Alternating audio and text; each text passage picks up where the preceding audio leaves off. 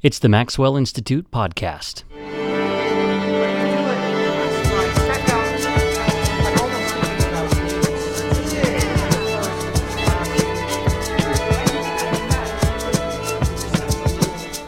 I'm Blair Hodges. There's a funny thing about Scripture that I've been thinking about lately. Communities of believers look to Scripture for guidance and direction, and Scripture can be one of the most important things that unifies believers. At the same time, Scripture can be one of the biggest causes of disagreement for the faithful. Now, this paradox isn't anything new. For centuries, Christians have been united and divided over interpretations of Scripture. So in this episode, Peter Martens joins us to talk about the unifying and dividing role that Scripture can play for religion. Martens is Associate Professor of Early Christianity, and he's also Chair of the Department of Theological Studies at St. Louis University. And Martens visited Brigham Young University campus earlier in 2015 to deliver a presentation about scholarship and biblical interpretation. His paper was polished and published in the new volume of the Maxwell Institute's journal, Studies in the Bible and Antiquity. In this interview, I sit down with Martens and talk to him about the history of biblical interpretation and the scholars who study it. And in the next episode, you'll be able to listen to a recording of Martens delivering that paper. Or if you don't want to wait, you can read it by going to maxwellinstitute.byu.edu, where Volume 7 of Studies is located.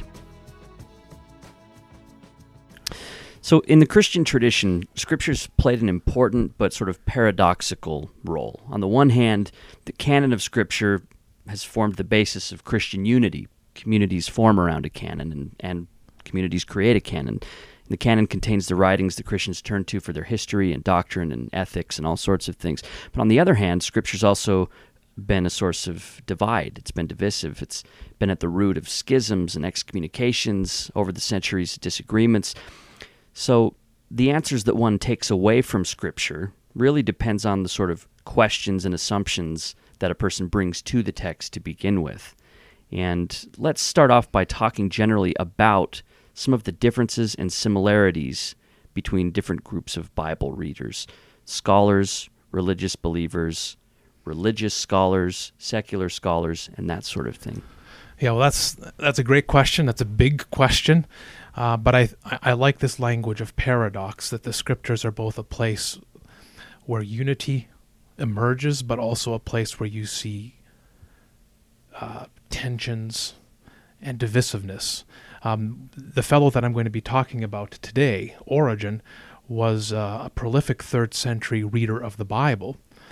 And he acknowledged in the preface to his famous work on First Principles that there were all sorts of self-professing Christians in his day who took the Bible seriously, but read it in very different ways that yielded different conclusions. He had in mind people we nowadays call the Gnostics, and he was very worried about their exegetical approach, and he wanted to set up an alternative approach.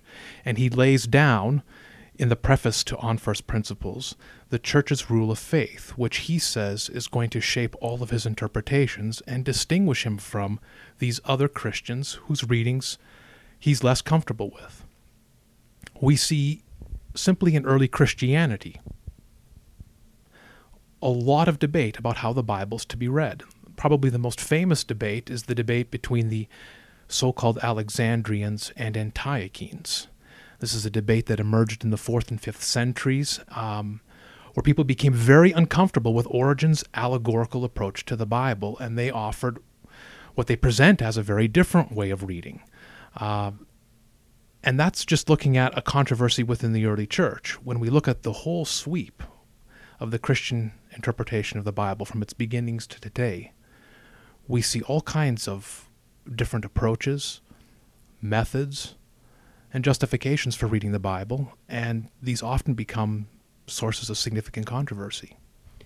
Now, the controversy played out in the setting of kind of community. So I'd like to hear a little bit more about what the early church looked like. For example, contemporary Latter-day Saints have a pretty set idea of what the church looks like. You have a first presidency, a quorum of the 12 apostles. They hold the keys of leadership, and they direct the church. What did the early church look like at the time of Origen, when he was kind of dealing with people that he felt were leaving the Christian path, falling away, so to speak. What did the church look like at that time? Well, in terms of its administrative organization or structure, there are different administrative structures in place in the 2nd and 3rd centuries. We have early evidence that a group of people helped organize a church. But pretty quickly, already in the early 2nd century, in the writings of Ignatius, a bishop from Antioch, we have evidence that there is emerging a structure where you have one bishop in charge of a community, and then you have a group of presbyters and deacons beneath these presbyters. So this threefold hierarchy is starting to emerge. And that's the hierarchy that eventually makes its way into the Christian churches and shapes their administrative structure. In terms of dealing with controversies, well, there we have people like Origen, who for most of his career was not even ordained. He only becomes a priest 2/3 of the way through his life, but he's still engaged in all sorts of controversies, working in many ways on behalf of the bishop to deal with tensions that might be emerging in the church, or simply to educate people. It's really interesting. So he wasn't necessarily a hierarchical figure, but he was a very influential figure that hierarchy could appeal to. And well, right. This is one of the big crises in Origen's life, is that there seems to have been a falling out with his local bishop in Alexandria, Demetrius, that precipitated Origen's move up the coast to Caesarea Maritima, where he was then ordained. But prior to his ordination, he was basically a freelance instructor. Do you think the ordination was in part to stave off that sort of pressure that was put on him by his local leader, or? It may have been something that precipitated the worry with the local leader that he was being ordained or being considered for ordination by people outside of Alexandria's jurisdiction. It's a very complicated tension, and we don't exactly know what happened. We have conflicting sources that are telling us about why Origen went up to Caesarea Maritima. But it's clear that people had a lot of influence in the early church who were not ordained. And when it comes to Scripture, the New Testament canon was kind of being solidified around the same time. Am I right about that? Broadly, yes. It would take a while for it to really lock down, but this is when you start having Christians talk about kind of a Christian canon of Scripture, right? For Origen, there are a number of writings that are authoritative Christian documents. For instance, the 4 Gospels, Paul's letters. But then there are some writings whose authoritative status is not entirely clear to him. And these sorts of question marks about some biblical books last well into the 4th century. And it's really in the 4th century that we start seeing bishops putting down lists. This is what's in, and everything else is out. But it takes even longer for there to be agreement among bishops throughout the Roman world about what actually is on a list. So there's a real sense in which a canon is a much later development, but at the very least in Origen's day, we can say with confidence there are authoritative Christian writings. Okay, so we have these authoritative Christian writings, and then we have ways of reading them, right? And so Origen is taken up in that discussion of the right way to read Scripture, and scholars today talk about exegesis, interpretation. Right. So let's broadly talk about what exegesis is for people that aren't familiar with it, and how it played out, for example, in Origen's context. Okay, good question. So if we can talk about Origen's exegetical project, it's a big project. It starts with really foundational textual work. Origen was concerned to establish the correct text of his Old Testament, which would have been the Greek translation that we call the Septuagint. And he produced, by some estimates, an edition of the Septuagint that reached 40 to 50 volumes. So this is the Encyclopedia Britannica before there is a Britannica. Yeah. It's an enormous reference work with multiple columns designed to establish what the correct Septuagintal reading is. Is this the Hexapla? The Hexapla, exactly. So here you have what you might call the foundation of Origen's exegetical project. And then building upon that, he writes 3 kinds. He produces 3 genres of interpretation. We call them scholia, commentaries, and homilies. The homilies he only preaches once he's ordained in Caesarea.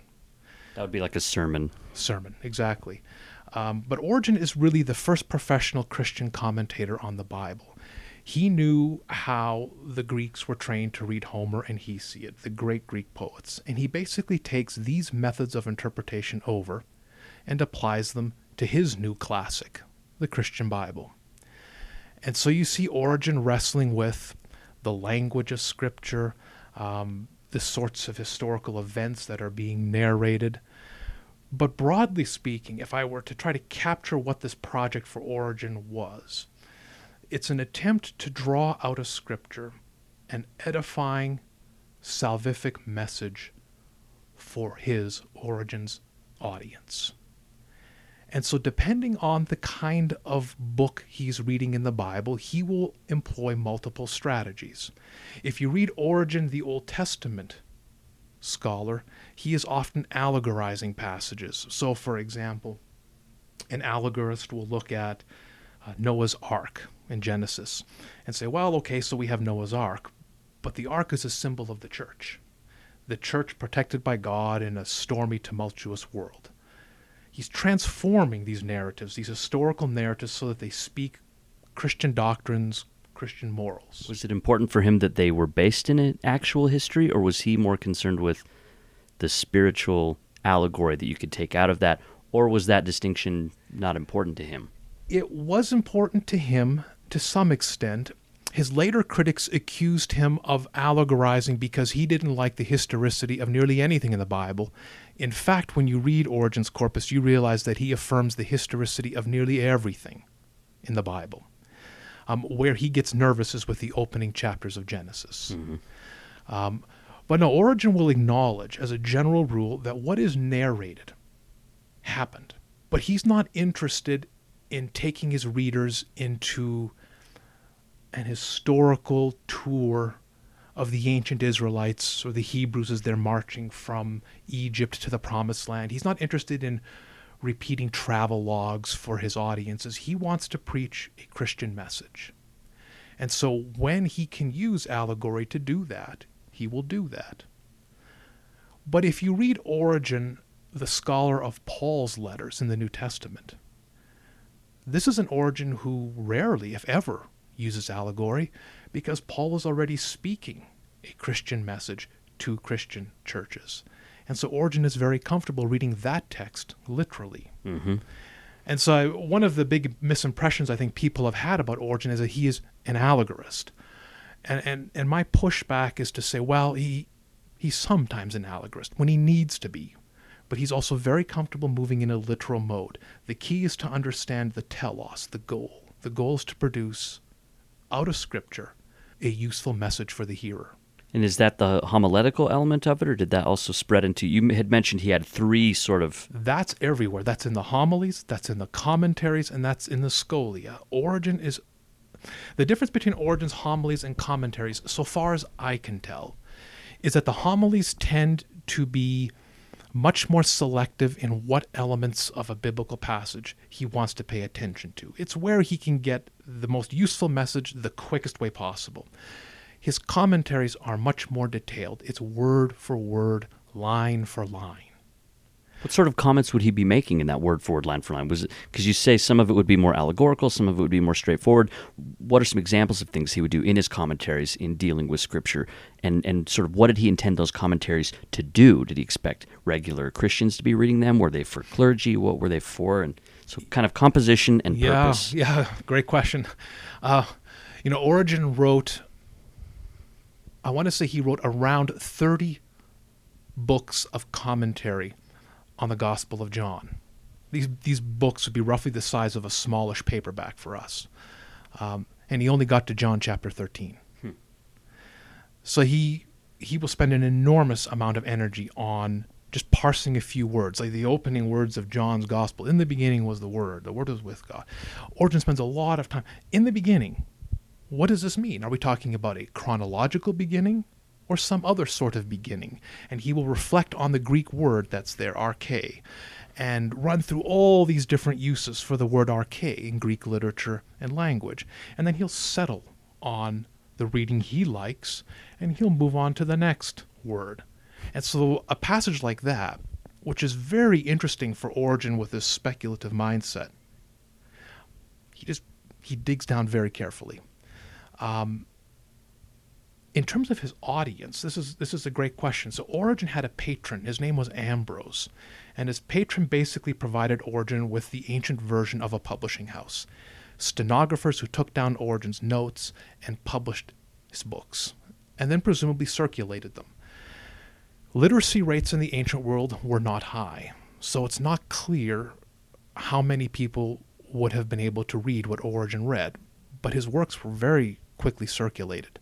And so certainly people with high levels of education, clergy and other Christian centers, would have had access to what he was doing.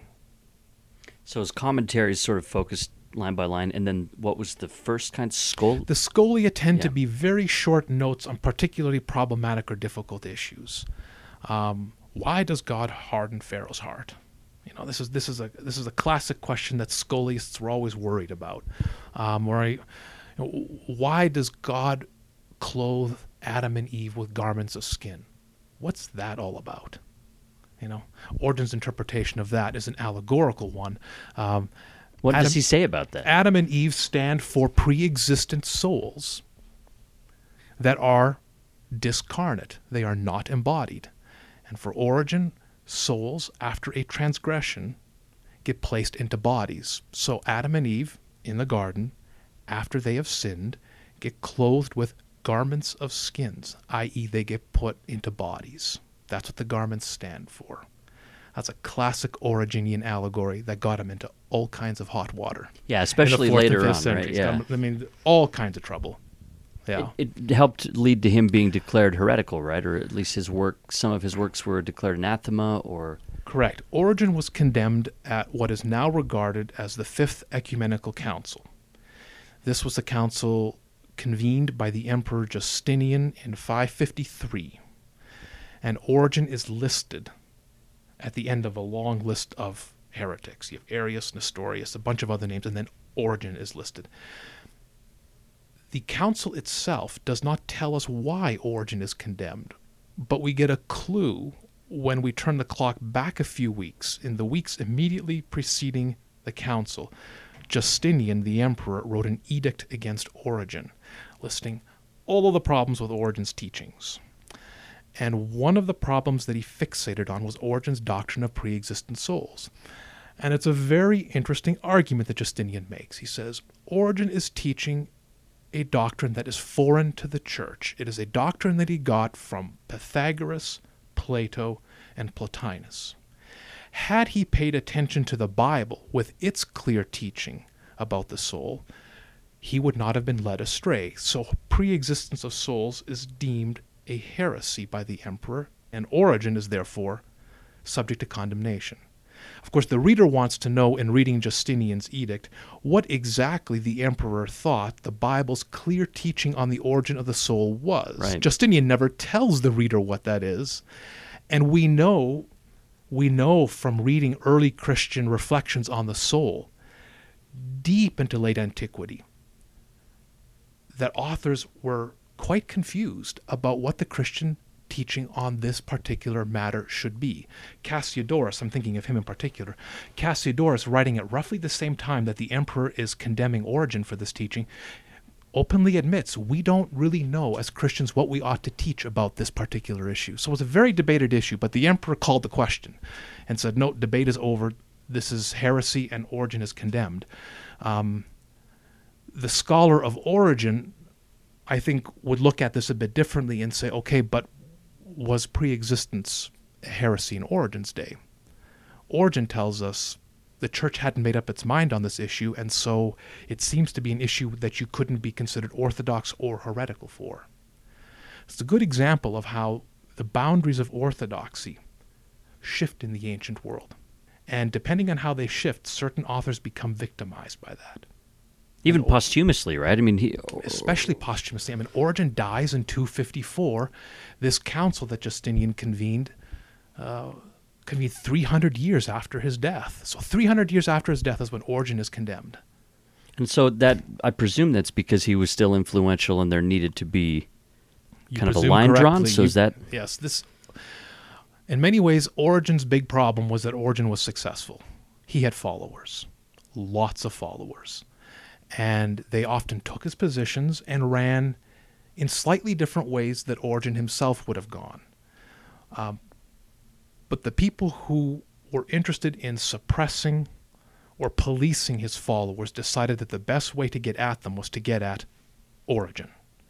And so Origen is repeatedly conflated with the Origenists, or his followers. Even though when we read the texts and we see what Origen says on certain issues and what his followers say, we see that it's not exactly the same thing.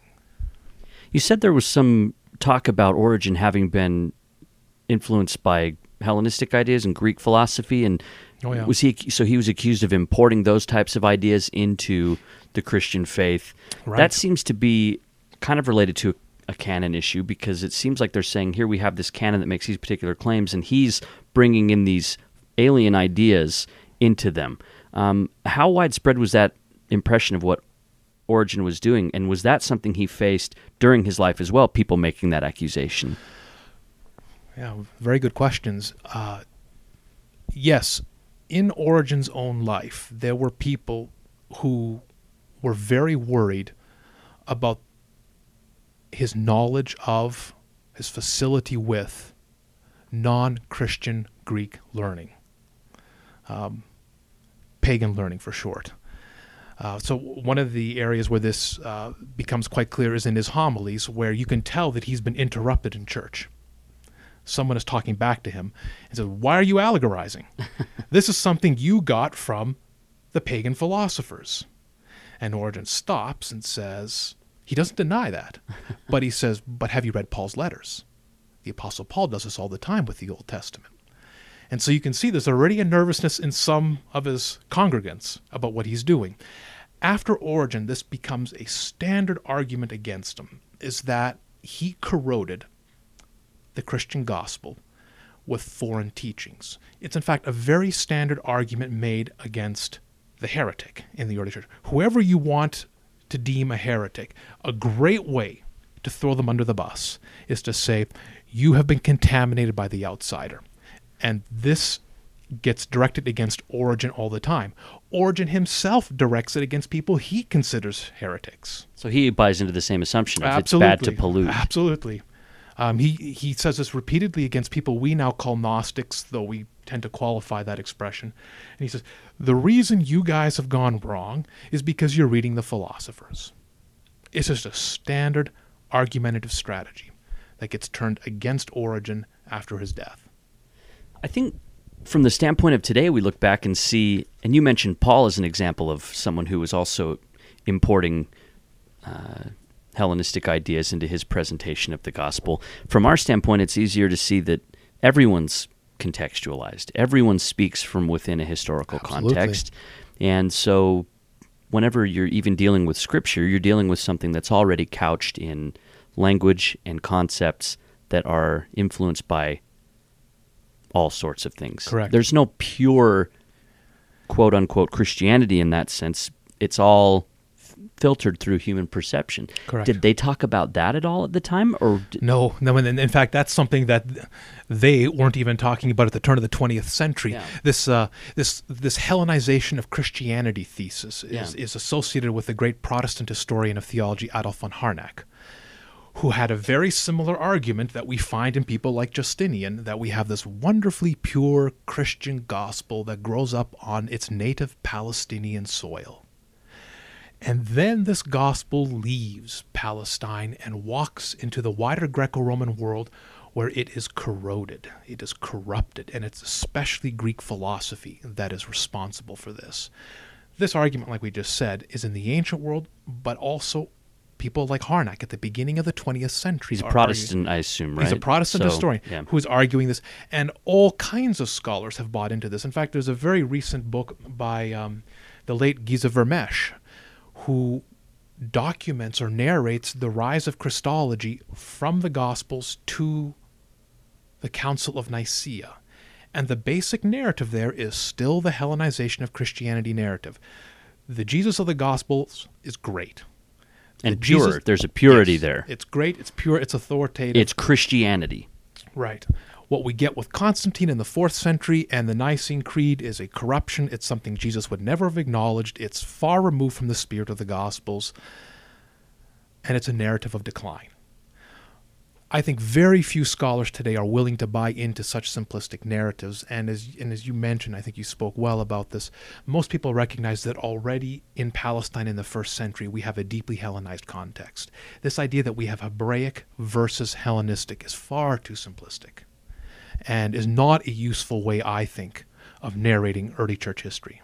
And you can see it in the writings. This isn't just a scholarly thesis or hypothesis, right? Like you actually see this in the words that they use, in the concepts that are used. The New Testament is written in Greek, right? Not Hebrew. Yeah, exactly. I mean, you start with that. That perfect way to put it. So it's interesting that Origen not only faced those types of accusations, but also leveled those types of accusations. And you have disagreements then going on in early Christianity. And let's talk about, now that we've kind of focused on Origen as a singular person, patristic exegesis in general. And I think a lot of Latter-day Saints probably aren't familiar with this element of Christian history. We tend to start telling our story around the 1830s with Joseph Smith. Right. So let's talk more about the broader context that Origen was in and what patristic means, what patristic exegesis is. Okay, so two words that might be unfamiliar to, I think, many of your listeners. So patristic is an adjective that is increasingly falling out of use. We talk about the field of patristics, and that's meant to signify the study of the early church fathers. Who are they? Depends on who you're talking to. You have tighter definitions of fathers as authoritative figures in the Catholic and Orthodox churches, such as Augustine and Jerome or John Chrysostom and the Cappadocians. And then you have looser definitions of the fathers, which can basically include anyone who had anything interesting to say. For a number of reasons, people have become increasingly uncomfortable with the designation patristics, and so now we speak increasingly of early Christian studies.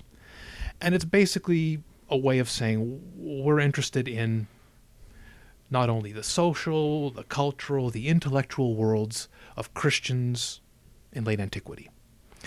When we talk about the interpretation of the Bible of early Christians, well, then we're talking about a very narrow subset of highly educated, invariably men, many of whom had achieved clerical status, but some who hadn't, who are interested in studying the Bible.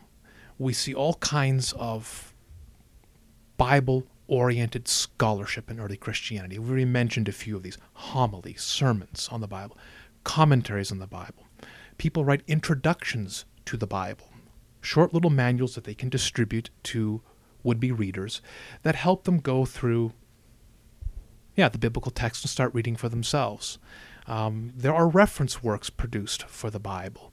So there's a whole apparatus that emerges around helping people understand the Bible. And so the old myth of the clergy trying to control the Bible and keep everyone out, that's not kind of fair to the stage at that time. Well, or was there an elitism there's always elements of truth to these things. I mean, we have two basic issues here that prevent the Bible from operating in the ancient world the way it often operates in our world, where many Christian homes will have copies of Bibles. We can presume literacy. In the ancient world, we cannot presume that people have copies of Bibles in their homes. We know that some people do, but it's very costly to produce a Bible. This is before the era of computers, before Xerox machines. Gutenberg. Bibles are produced by scribes. Letter by letter. Letter by letter, it's a very expensive undertaking. And so very few Bibles are in circulation, and you cannot assume that a church would even have had a complete copy of what it considered a Bible. They might have had 2 or 3 Gospels, they might have had Paul's letters, but they might not have had all of their Old Testament. Bibles are not transmitted in one-bound codex. There are very few exceptions. Deluxe editions are, but most Bibles are produced in multiple codices. So you have expense in production of Bibles, and you have limited literacy rates, which mean that by definition, most Christians don't have direct personal access to the Bible. Where do they have access to the Bible? In church, where the preacher will preach on the text. That's where they hear the Bible. And they would also see these introductions and things that were being written by the early church fathers and other people that you talked about. And so those writings were sort of meant to influence culture, not from the ground up, but sort of in the middle area of church leaders and things like that, where that could trickle down, that knowledge could trickle down. Exactly. I mean, these are highly educated people writing for other highly educated people. And they weren't unified. They had a variety of... What counts as an introduction to the Bible in the ancient world is really fascinating because from a modern scholarly perspective, we have very clear ideas about what goes into a book called An Introduction to the New Testament. We have expectations that the author will talk about authorship, dates, literary genres, historical contexts, maybe provide an outline of the book in question. In the ancient world, you have all sorts of books that function as introductions, but they do very different things from one another. There isn't this emerging notion of a real genre. And that itself has not been studied very closely.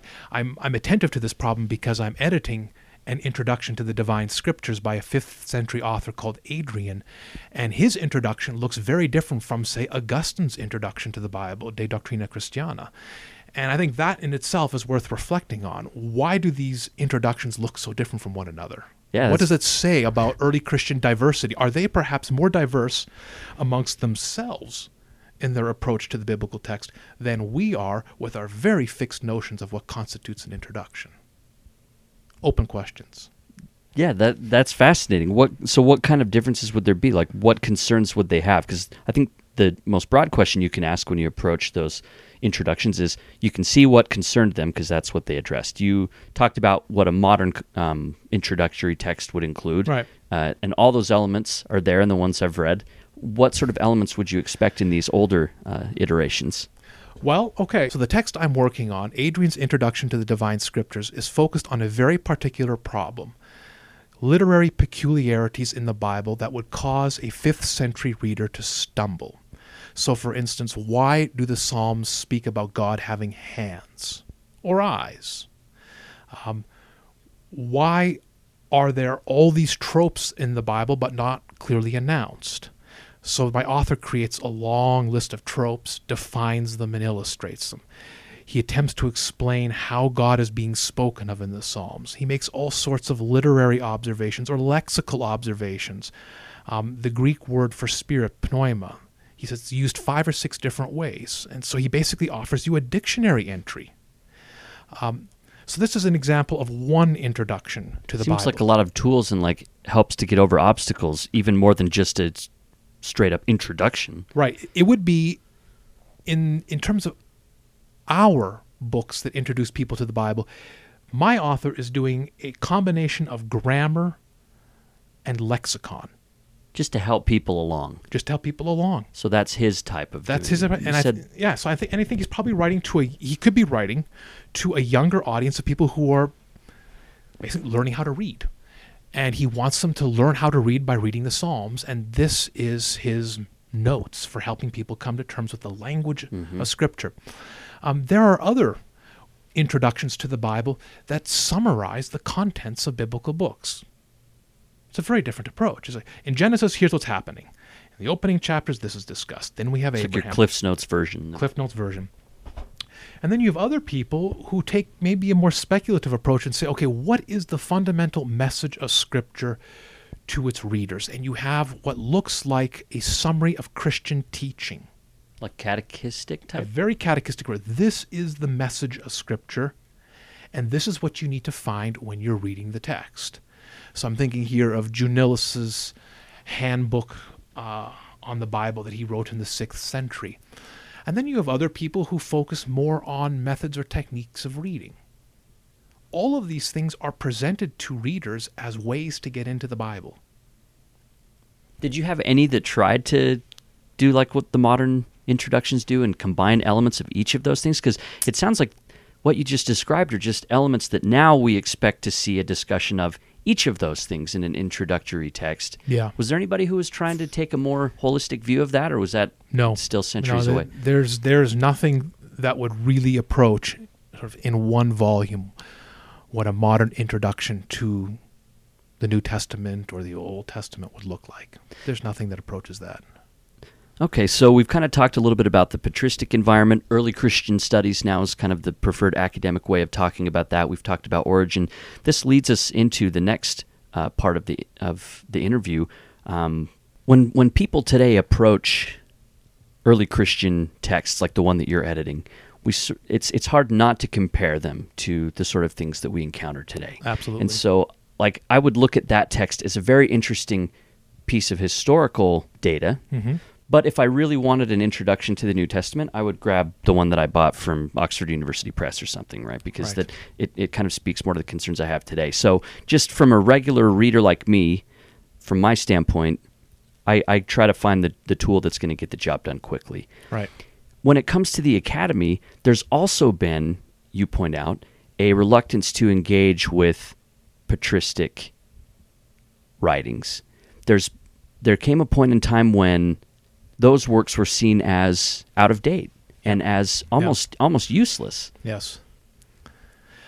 I would say that in the last 50 years, I tend to think of World War II marking a watershed on this topic, that there arose, really for the first time in the modern era, a really strong interest in the way in which the Bible was read in the pre-modern world. There was a very strong prejudice against pre-modern biblical interpretation throughout a lot of the modern era. And there are a lot of reasons why patristic or medieval exegesis started to get studied after World War II. I think that there would still be a strong reluctance among professional biblical scholars to say, yes, let's look at how someone like an Origen or a John Chrysostom or an Augustine read the Bible, and let's use that as a starting point for the way in which we will discuss the text. There would still be a strong resistance to this. At the same time, I think that the average participant in the Society of Biblical Literature meetings would not be nearly as allergic to patristic biblical interpretation as people might have been 100 years ago. I think there is an awareness that the study of the reception history of the Bible, at the very least, can enrich or supplement traditional scholarly ways of reading.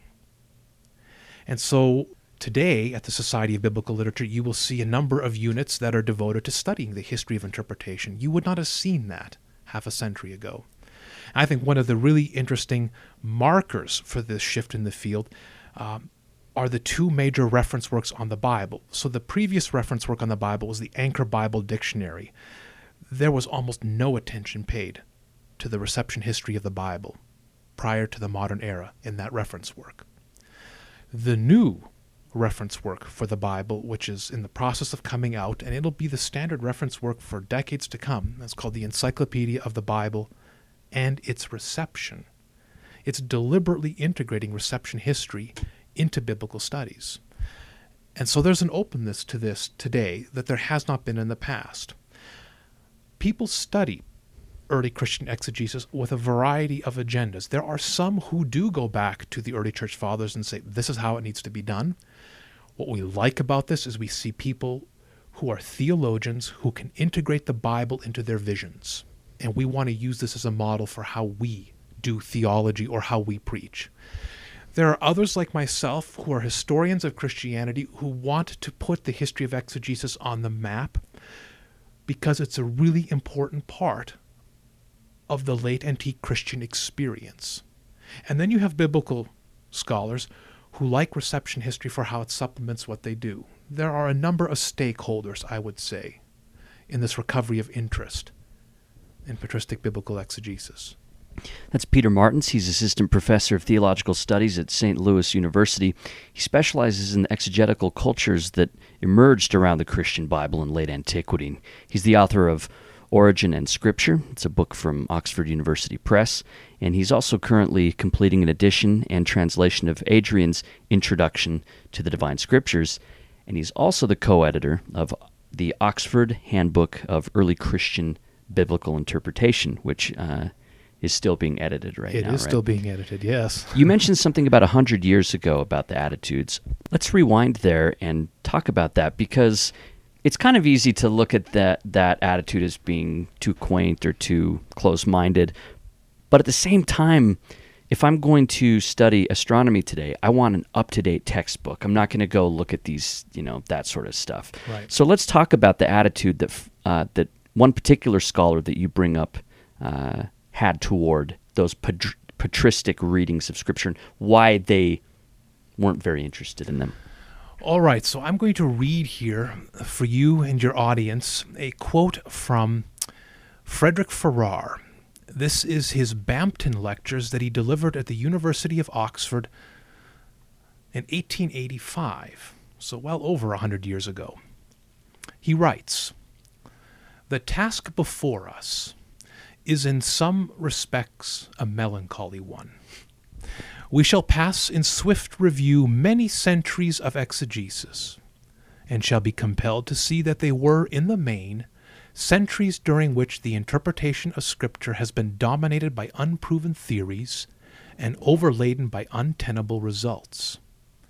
Exegesis has often darkened the true meaning of Scripture, not evolved or elucidated it, and this is no mere assertion. If we test its truth by the Darwinian principle of the survival of the fittest, we shall see that, as a matter of fact, the vast mass of what is passed for scriptural interpretation is no longer deemed tenable, and has now been condemned and rejected by the wider knowledge and deeper insight of mankind." End of quote. Now, Farrar continues, and he calls to mind recent developments in archaeology, history, and comparative religion, and concludes that these disciplines, quote, "have resulted in the indefinite limitation, if not the complete abandonment, of the principles which prevailed for many hundreds of years in the exegesis of Scripture, and in the consignment to oblivion, for every purpose except that of curiosity, of the special meanings assigned by these methods to book after book and verse after verse of the sacred writings." And so Farrar concludes, the history of interpretation of the Bible was, to a large extent, a history of errors. So he's basically saying with Isn't all that these... wonderful? Yeah. What's really interesting is he's importing cultural ideas. He's getting cachet out of Darwin. Right, right.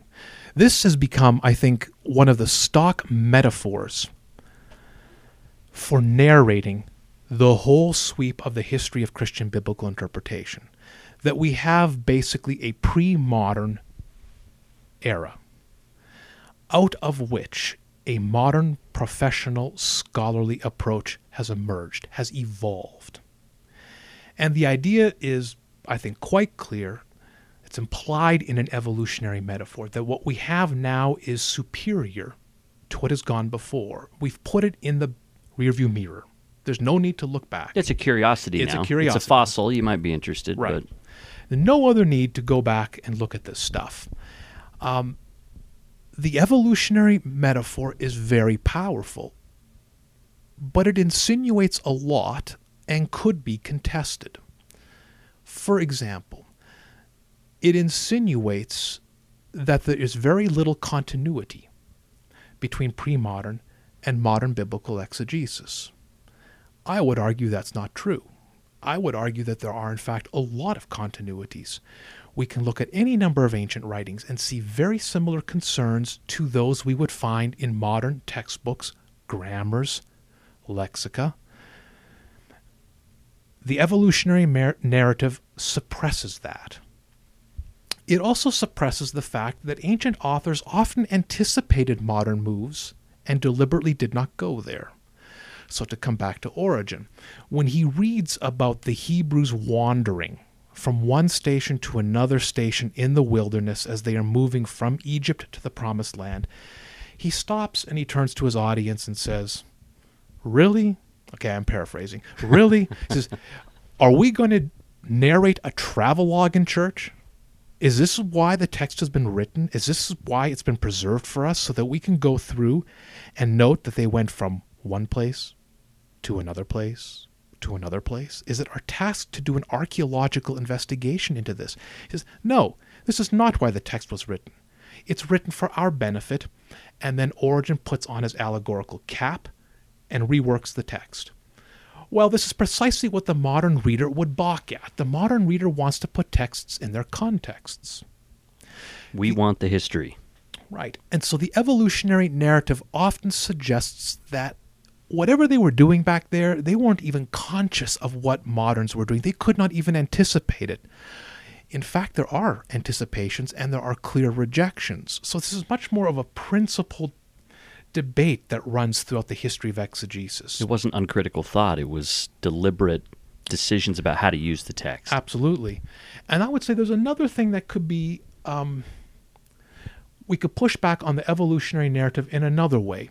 It's one thing to say that modern exegetical strategies are different from pre-modern ones, or at least different in a number of important ways. That's one thing. It's a very different thing to say that they are superior. Let's unpack that a little bit more. What are some of those differences again? And I think Farrar touched on a few of them, but what are a few of those differences? And then we'll make that distinction that you draw. I think I'm going to probably oversimplify, but I don't think I'm far off when I say that the mantra of a dominant modern exegetical culture is context. You put a text in its literary and in particular its historical context. Who was the author? For whom was the author writing? What conventions was the author using? And what did it mean to the people who were receiving the precisely text? The metaphor here is archaeological work. Let's dig through the layers of history. Let's unearth what's there. And then let's try to reconstruct what was in this past world. And reconstruct it in a way that really shows how it's in many ways quite different from our own world. It's a way of reading that puts distance between the contemporary reader and the ancient text. This, I think, captures a lot of the modern approach to the Bible. The word context is used in countless subtitles, abstracts, and opening paragraphs of books. It's everywhere. It's everywhere, yeah. Right? This runs really 180 degrees. It runs in a diametrically opposed way to the pre-modern allegorical impulse, which basically decontextualizes. Okay, the Israelites were wandering through the wilderness, great, but what does it mean for us? What does it teach us? And so, Origen will read passages from the Pentateuch and say, well, this is about the spiritual life of the contemporary Christian in Alexandria or Caesarea. This is not a way of reading that distances the text from his audience. It pulls the text into his own world. It's a transformative model of reading, not an archaeological one. This is probably the biggest difference between the modern exegetical enterprise and the ancient one. So to the question of superiority, it's a normative judgment. Personally, I'm resistant to these large and I think rather simplistic, sweeping narratives of the history of biblical interpretation that pick easy winners and losers. I prefer to think in terms of exegetical cultures, and that what happens as we work our way through history is that priorities shift. Priorities migrate. Different goals emerge. And around these goals for reading, different cultures for reading emerge. And it's not so much about who's better or who's worse, but about what are these various strategies for reading. Where are they similar and where are they different? I think this is a more helpful way of thinking about the entire history of exegesis. Do you think this is where a distinction could be drawn between people in the academy who study the Bible and want it to be strictly academic, and by that I mean they want to remove themselves from any religious or spiritual takeaways from the text, versus scholars who want to bridge that gap, versus some religious people who want to completely ignore scholarship and just say, we don't want to have anything to do with it. We have the true meaning of Scripture in common sense. it seems like this is kind of where that debate is happening, what you're describing. Yeah, I think with the emergence of this modern exegetical culture comes the question of how do these texts still function as living documents for a community of faith? That's never a question that emerges in the ancient world because they are in the business of transforming ancient texts for their modern hearers. Mm-hmm. So this question that you just raised, they aren't raising. They solved it. Yeah, that's our problem. And it's our problem because we contextualize texts. So, for instance, if you want to talk about a text that was written 300 years before Christianity emerges, if you contextualize that text, how is it clear that it's speaking a message to Christians when it was written 300 years before Christians even came into existence? And so how do you deal with this problem? Well, it's an extremely complicated problem, and they discuss it repeatedly at the Society of Biblical Literature, and people get very heated about it. It's quite clear that there are self-professing Christians who have very serious academic credentials, who work according to the conventions of the field and produce their research, and see no tension. It's also clear that there are people who have the same credentials, who might be self-professing Christians, but who don't introduce any of that into their work. And then there are people who have, again, the same credentials, who are quite hostile to religious belief. And they all rub shoulders at the annual meeting for biblical scholars. And if someone has come up with a clear way of answering this question, and maybe even of posing the question, I don't know of it. But there's clearly an issue about how people read texts that are authoritative religious documents for them. How do they read these and interact with academic scholarship? Can they accept everything they read in academic scholarship, or only parts? How do they want to navigate that?